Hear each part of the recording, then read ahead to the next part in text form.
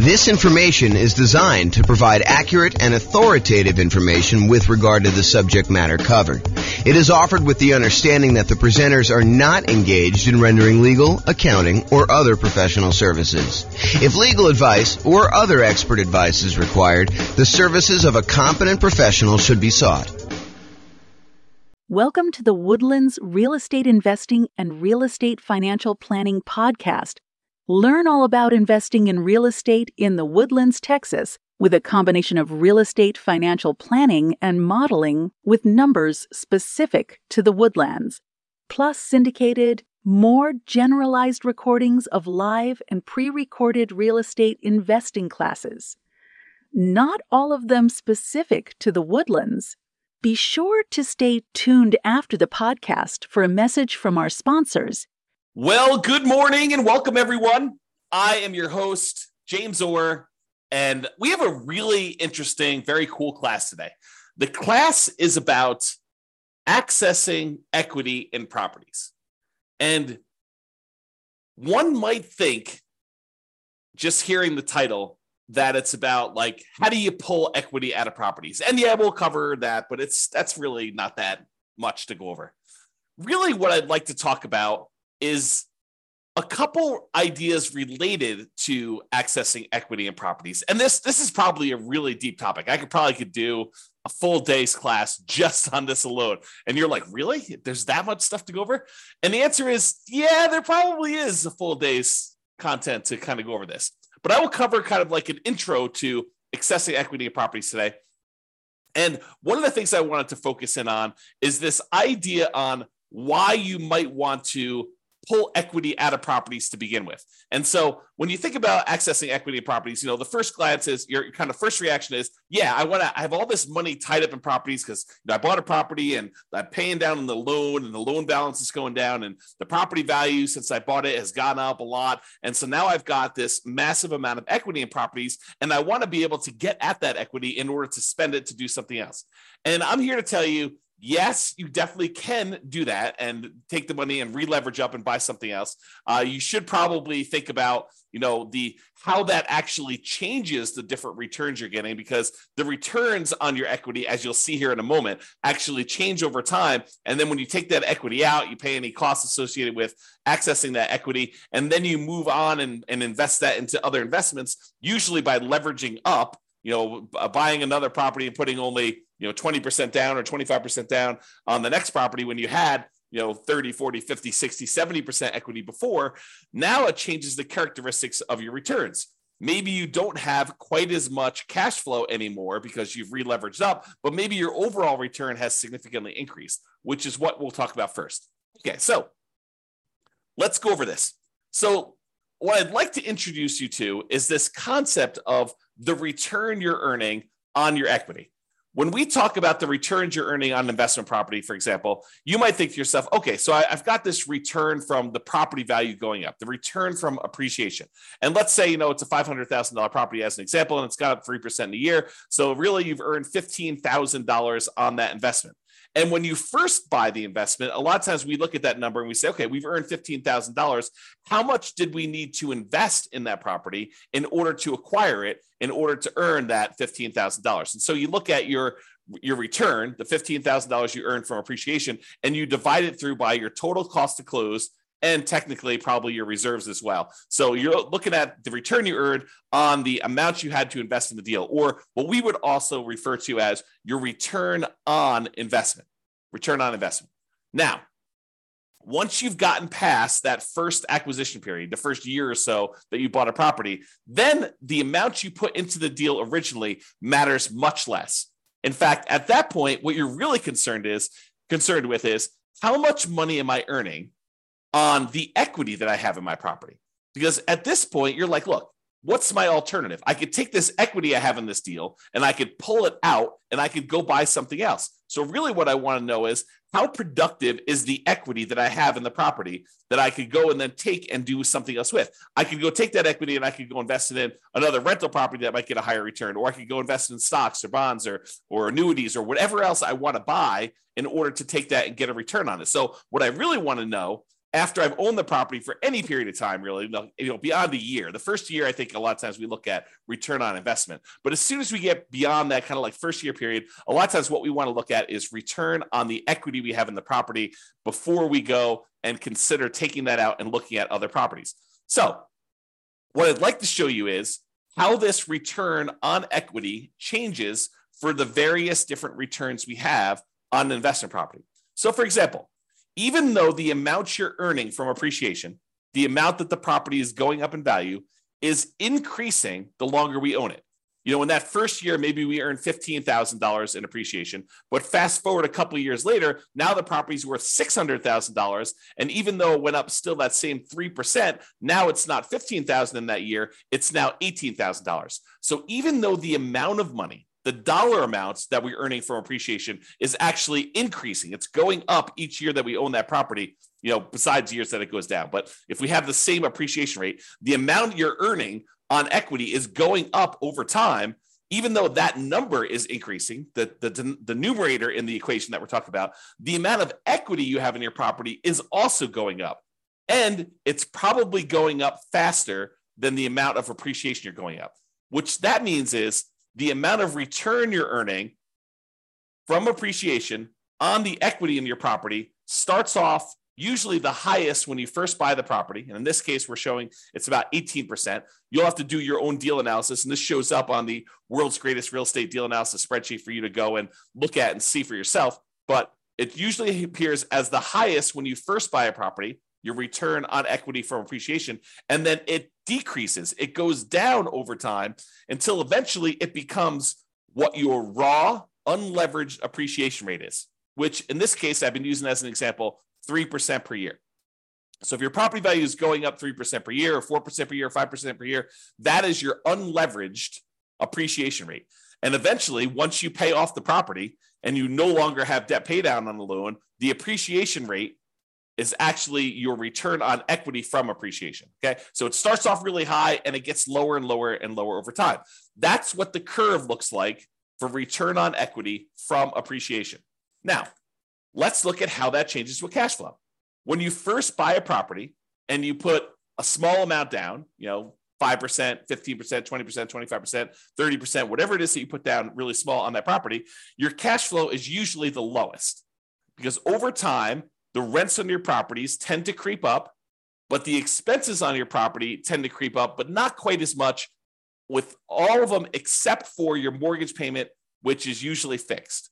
Okay. So what tends to happen is your cash flow tends to improve over time. Now, what's going on here when these little kind of like lines that get all jagged and stuff like that, that's the fact that your rent is not going up every month, that we have 12-month leases and then the rents go up and they kind of increase your cash flow. So the reason why there's jagged edges here is because we've got a fixed rent for the lease and then it kind of catches up here. So you can see the curve though, and your cash flow kind of improves until you get to the point here where you pay off your mortgage and then cash flow really increases and it approaches what basically is cap rate at that point. The cash on cash return on a full paid off property is going to be cap rate. So this is showing you your return on equity. Even though your equity is increasing, cash flow is increasing a little bit more until it finally sort of levels out and then eventually pay off the mortgage and you get to this point. Okay, so that's what return on equity from cash flow looks like. Now, let's look at it from debt pay down. You pay down a little bit of your loan with each monthly payment that you make. And so the amount you pay off starts off relatively small, but that increases over time. The amount of principal you're paying with each payment actually goes up with each payment that you make. And so the final payment you make, payment number 359 or 360, depending on how you're thinking about it, that payment has more principal part of it than it does interest. In the early part of it, your principal, the amount you're paying on principal is really small, but it increases over time. However, your equity is also increasing. So just like the appreciation return, now the return on equity from debt pay down is also going down. So it starts off a little bit above 10% and it kind of decreases until finally you pay off the loan and you no longer get any return from debt pay down because your loan is completely paid off. Okay. So the return decreases over time. What are you noticing about this so far, right? Like the appreciation return is decreasing. Your cash flow one's increasing and it kind of bumps up when you pay it off. And your return on equity from debt pay down is also decreasing. You can see that what's probably likely to happen is the returns we're getting, the longer we own our property, the return on equity we're getting is tending to go down. It's decreasing over time. The longer we own a property, the lower the return we're getting, which is not necessarily a bad thing, except it's no longer quite the amplified, very aggressive rocket booster type returns that we typically see when we first buy a property. The longer you own that property, the less leveraged you are, and the lower your overall return on equity will be on that particular property. Okay, so we've covered so far appreciation, cash flow, debt pay down. The last one is the return you're earning from cash flow from depreciation, the tax benefits you get by owning this rental property. And those, just like the other appreciation and the debt pay down one, starts off high in the beginning, and eventually it goes down, down, because the amount of cash flow from depreciation is fixed.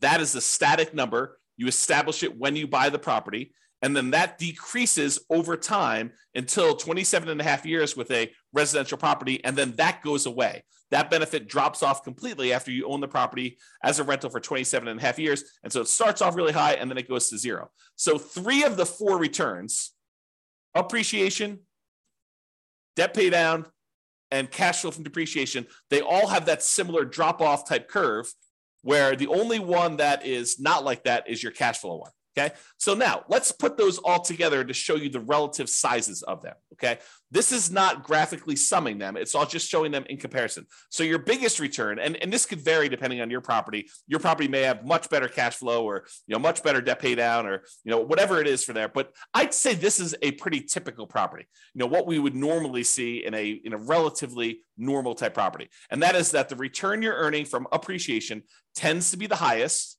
The return you're earning from debt pay down tends to be the next highest.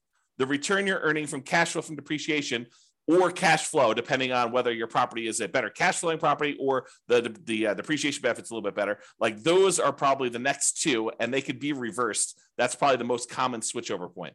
But then over time, these 3 returns, they're all kind of coalescing down till they get to either 0 for the loan payoff and for the tax benefits, which both go away after a certain period of time, or from appreciation, it tends to kind of like become asymptotic. If you're kind of a math person, it gets very, very close and eventually hits the actual appreciation rate that you're using for properties. And then cash flow, it starts off relatively low, it grows until you pay off the property, and then that significantly increases.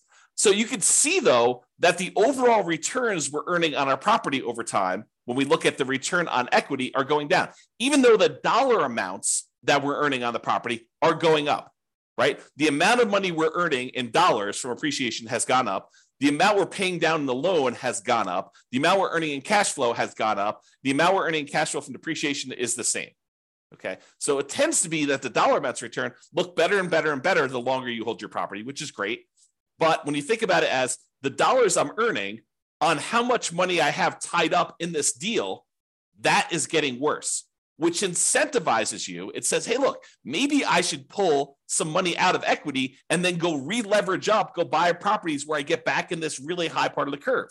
Okay, now I'm going to take this same chart and I'm going to do something with it. Okay, so this is the chart showing you that, the return from appreciation was, probably like 18%, somewhere in there. The return you were getting from debt pay down in this particular example is just over 10%. The return you were getting from cash flow from depreciation was probably around 4%. And then the cash flow one started off really, really low, like almost 0. Maybe let's call it 1%. So you could see all those different returns. Now what I'm going to do is I'm going to stack them on top of each other so that you could see what the sum, the additive benefit, what the sum of all of these different returns are.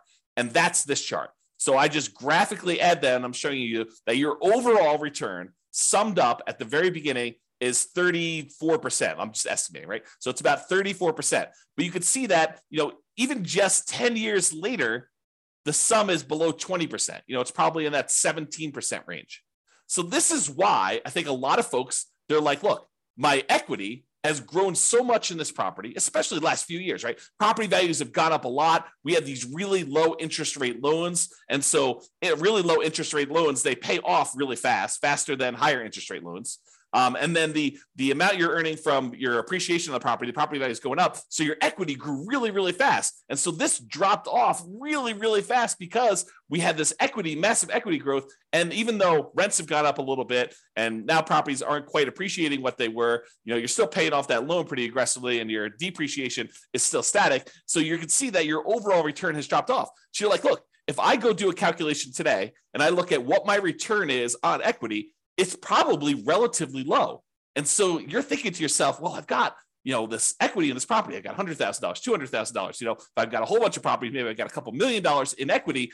But if I go take that money out, if I access the equity and I take that equity and I go invest it somewhere else, my cash flow is not going to be as great because my cash flow has not been growing as much.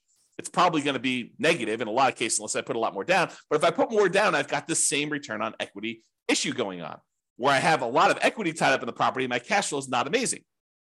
So this is the challenge that you could think about this as just like a mental framework of, if you're kind of familiar with this idea of the 4% rule, right? I could pull out 4% of my money that I'm holding in the investment. Like if I've got money in stocks and bonds and stuff like that, I could safely, I'm using safe in kind of scare quotes here, but the idea using the 4% rule or the 4% safe withdrawal rate or the Trinity study, if you're familiar with that, is that if you have $1 million invested in stocks and bonds, using different percentages depending on how you're doing your calculations, but you could probably in quotes, safely withdraw $400,000. I'm sorry.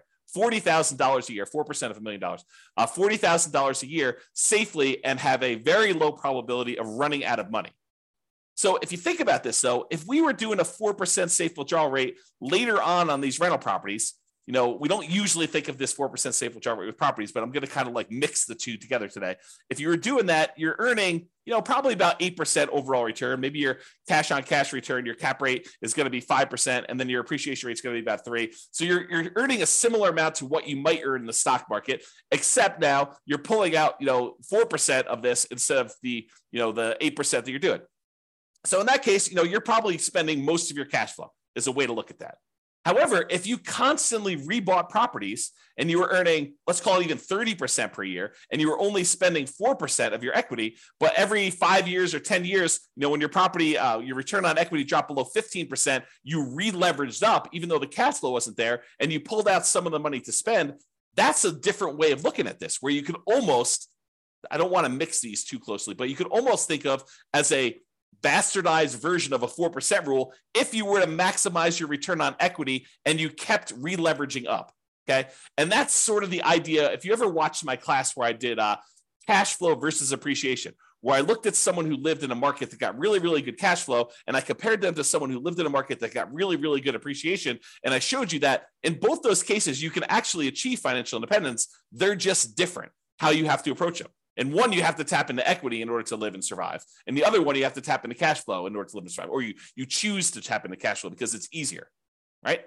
So just looking at this, you could see. So a lot of the reasons why people want to tap into their equity is to solve this issue of your return on equity dropping off until it gets very, very low, until it becomes basically cap rate plus your unleveraged depreciation rate, which is what happens here once you've gotten past your depreciation period, 27 and a half years, and you paid off the loan 360 months in. You get rid of these two other returns, and the only ones that are left over is the cash flow and the appreciation one.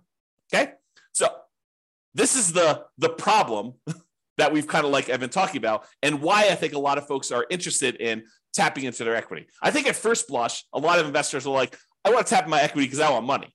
Right? They think to themselves, I'm looking to buy another property. I want to know where I can go pull money out and then go use that for a down payment. Or I want to sell this off, take the money and invest in stocks or bonds or annuities or something else where you can go and invest in something and get a good return on it.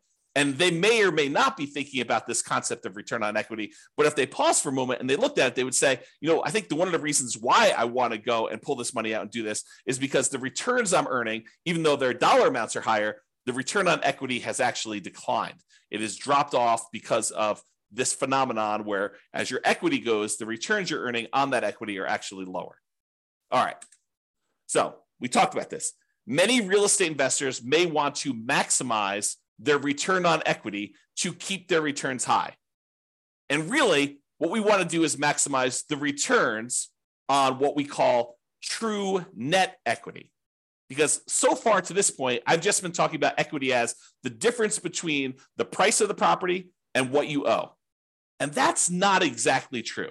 Because if you wanted to take that money and you wanted to go invest it somewhere else, what you really want to know is how much money am I going to walk away with after closing when I pay my closing costs, when I pay any real estate commissions, when I pay any capital gains taxes on any of the gains I've had on the property, when I've paid back my depreciation recapture tax.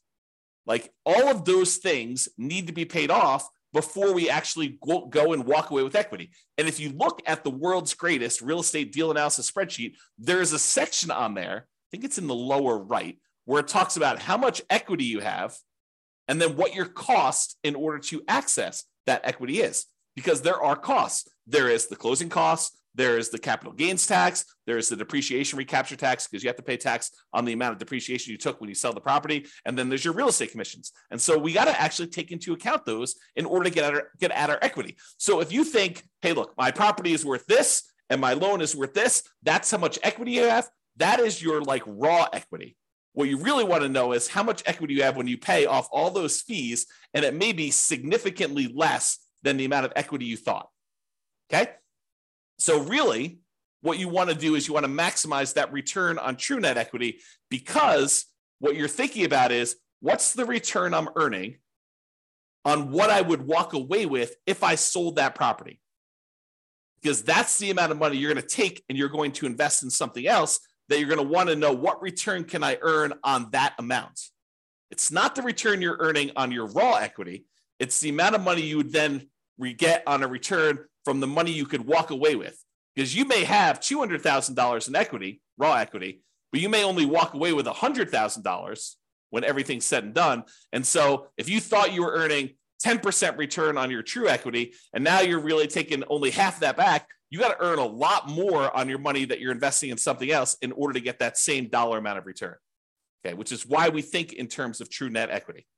So true net equity is the equity after you pay all the expenses to access it, including closing costs. If you're doing a 1031 exchange, any 1031 exchange fees, any real estate commissions, if you've got those, any depreciation recapture, and any capital gains. And then we show your equity, your cost to access this equity, and the return on equity on the world's greatest real estate deal analysis spreadsheet. I think it's one of the more unique things that we include on our spreadsheet because it is so important. I think there's a lot of folks that think, you know, really what I want to know is when I'm getting into the deal, my cash on cash return on investment, or some people like to use cap rate. So I think a lot of folks are looking at that. Next thing I think a lot of folks look at is what is my dollar amount of cash flow?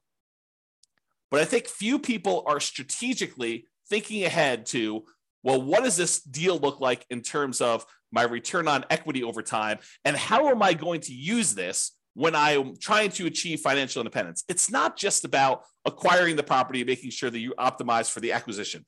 It's really, what am I doing with this property? Is this a property I'm going to be holding in my portfolio long-term at the very end when I'm living off of my investments? Or is this sort of like a temporary rocket booster type of return where I'm trying to get like this part of the curve, you know, the early on part of this return on equity curve. And I know that I'm going to be selling this thing once it drops below whatever number you decide, 20%, 15%, 12%, whatever your threshold is for, hey, my property is not performing what it used to perform in terms of return on equity. Now it's probably time for me to trade up and re-leverage and buy something else so that I can take the equity I have in this and maybe buy 2 properties, or take the equity in this and take the equity in 2 properties and buy 3 properties with it. Like, it's that sort of thinking that we're doing. So you need to decide which assets you're optimizing for and what you're doing with those assets when you're going to be financially independent. It's one of the reasons when you use the ultimate financial independence, retire early budget, we have like spots on there for you to say, well, what's my budget now? What's my budget if I have like at my minimum amount that I need to be financially independent? And then what's my ideal? And you can look at how much you need in cash flow or resources invested elsewhere in order to achieve those goals. Then you can think to myself, okay, well, how do I get there? Like, which properties in my portfolio do I have already that I'm going to have at that point? You know, are they going to be free and clear? Are they going to have sell mortgages on them? Am I going to re-leverage them up? What properties do I still need to buy? And which ones am I definitely selling to pay off other properties or to invest in something else like stocks or bonds or annuities or whatever? Okay. And that's the thinking I think you need to do. All right. Enough of that tangent, because I get excited about this stuff, as I hope you can tell. Now, there are many other classes, as I said, about this particular topic. As I mentioned at the beginning of class, this could be a full day seminar.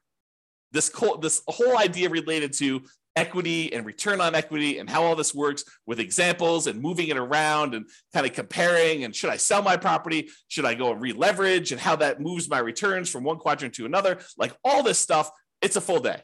Okay. And I don't know if I'm going to do a full day, but it could be a full day. If not, I will do a whole bunch of mini classes like this on different parts of it, and we'll eventually get it all covered, but just realize that's where we're headed. Okay. So to summarize this slide though, that's why some real estate investors will want to access their equity. Now, the slide that you probably thought you were coming to this class for, so how do we do that? And it's relatively simple. You can access equity in a property in two ways. You could borrow your equity, or you could sell to release equity, okay? So when you go and you borrow your equity, you're doing like a cash out refinance. You're pulling cash out of your deal in order to get some of the equity and convert it into money you have. But you have to pay an interest rate to borrow that money. You know, there's a traditional cash out refinance where you just pull money out and you do that. There's a reverse mortgage where you could pull money out and maybe you don't have any payments on it. Maybe it just accrues. And that's usually for people that are of a certain age or older, and it's on their primary residence. So you can't really do that on investment properties, the reverse mortgage. Or maybe you go in there and use like a hard money loan on the investment property in order to pull that money out. Or maybe you go and you ask grandma or your uncle for a private money loan to loan money against the property you have, and you actually borrow your own equity that way. The other variation on borrowing your equity, home equity loans, home equity lines of credit, or other second liens on the property. And in some cases, you may find a lender who's willing to do like a blanket loan across multiple properties so that you can access all of them in one loan. And then you may have to get special permission to release that property if you're going to go sell it or refinance it or whatever you're going to do. But you have to go and think about that, whether you want to do like one-offs and do a whole bunch of these little onesies, home equity lines of credit, or cash out refinances, or you want to go put like a blanket line of credit or home equity line of credit or equity line of credit across multiple properties in order to do that. So that's the whole borrow your equity side of the how do you access equity in properties. The other way is you sell. Okay, you sell the property and you release equity.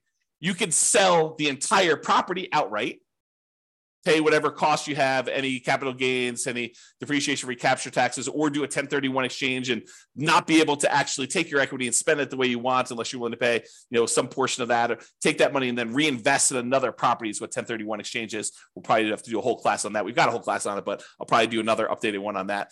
But the idea is you sell your property and then you get access to that. Or one that I don't think a lot of folks think of is you could have a partner come in, invest in your deal or your entire business if you wanted to do it that way. But let's just do a single deal to give you the same idea. Have a partner come in and invest in your single deal. They're really buying part of your equity. You're giving up a portion of your current ownership to get some cash out. And then you could use that cash out to go, because it's yours, to go buy another property and repeat. So the idea is you go buy a property, you've held it for a little bit of time, and instead of you wanting to, kind of like get your property, I lost my train of thought here.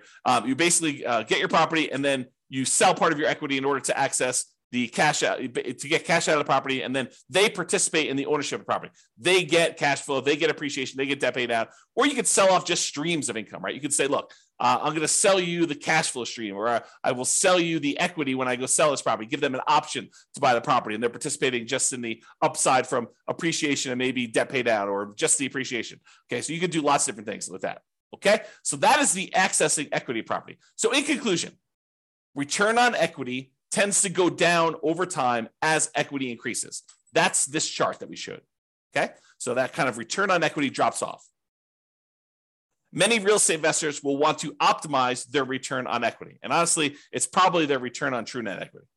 So accessing equity becomes important. Really, the main options of getting your equity are borrow your equity or sell to release equity. Those are the two main schools of thought for how do you get equity out of property. It's not that complicated. I mean, there's probably a little bit of nuance and detail in there, but really those are the big picture ways to do it.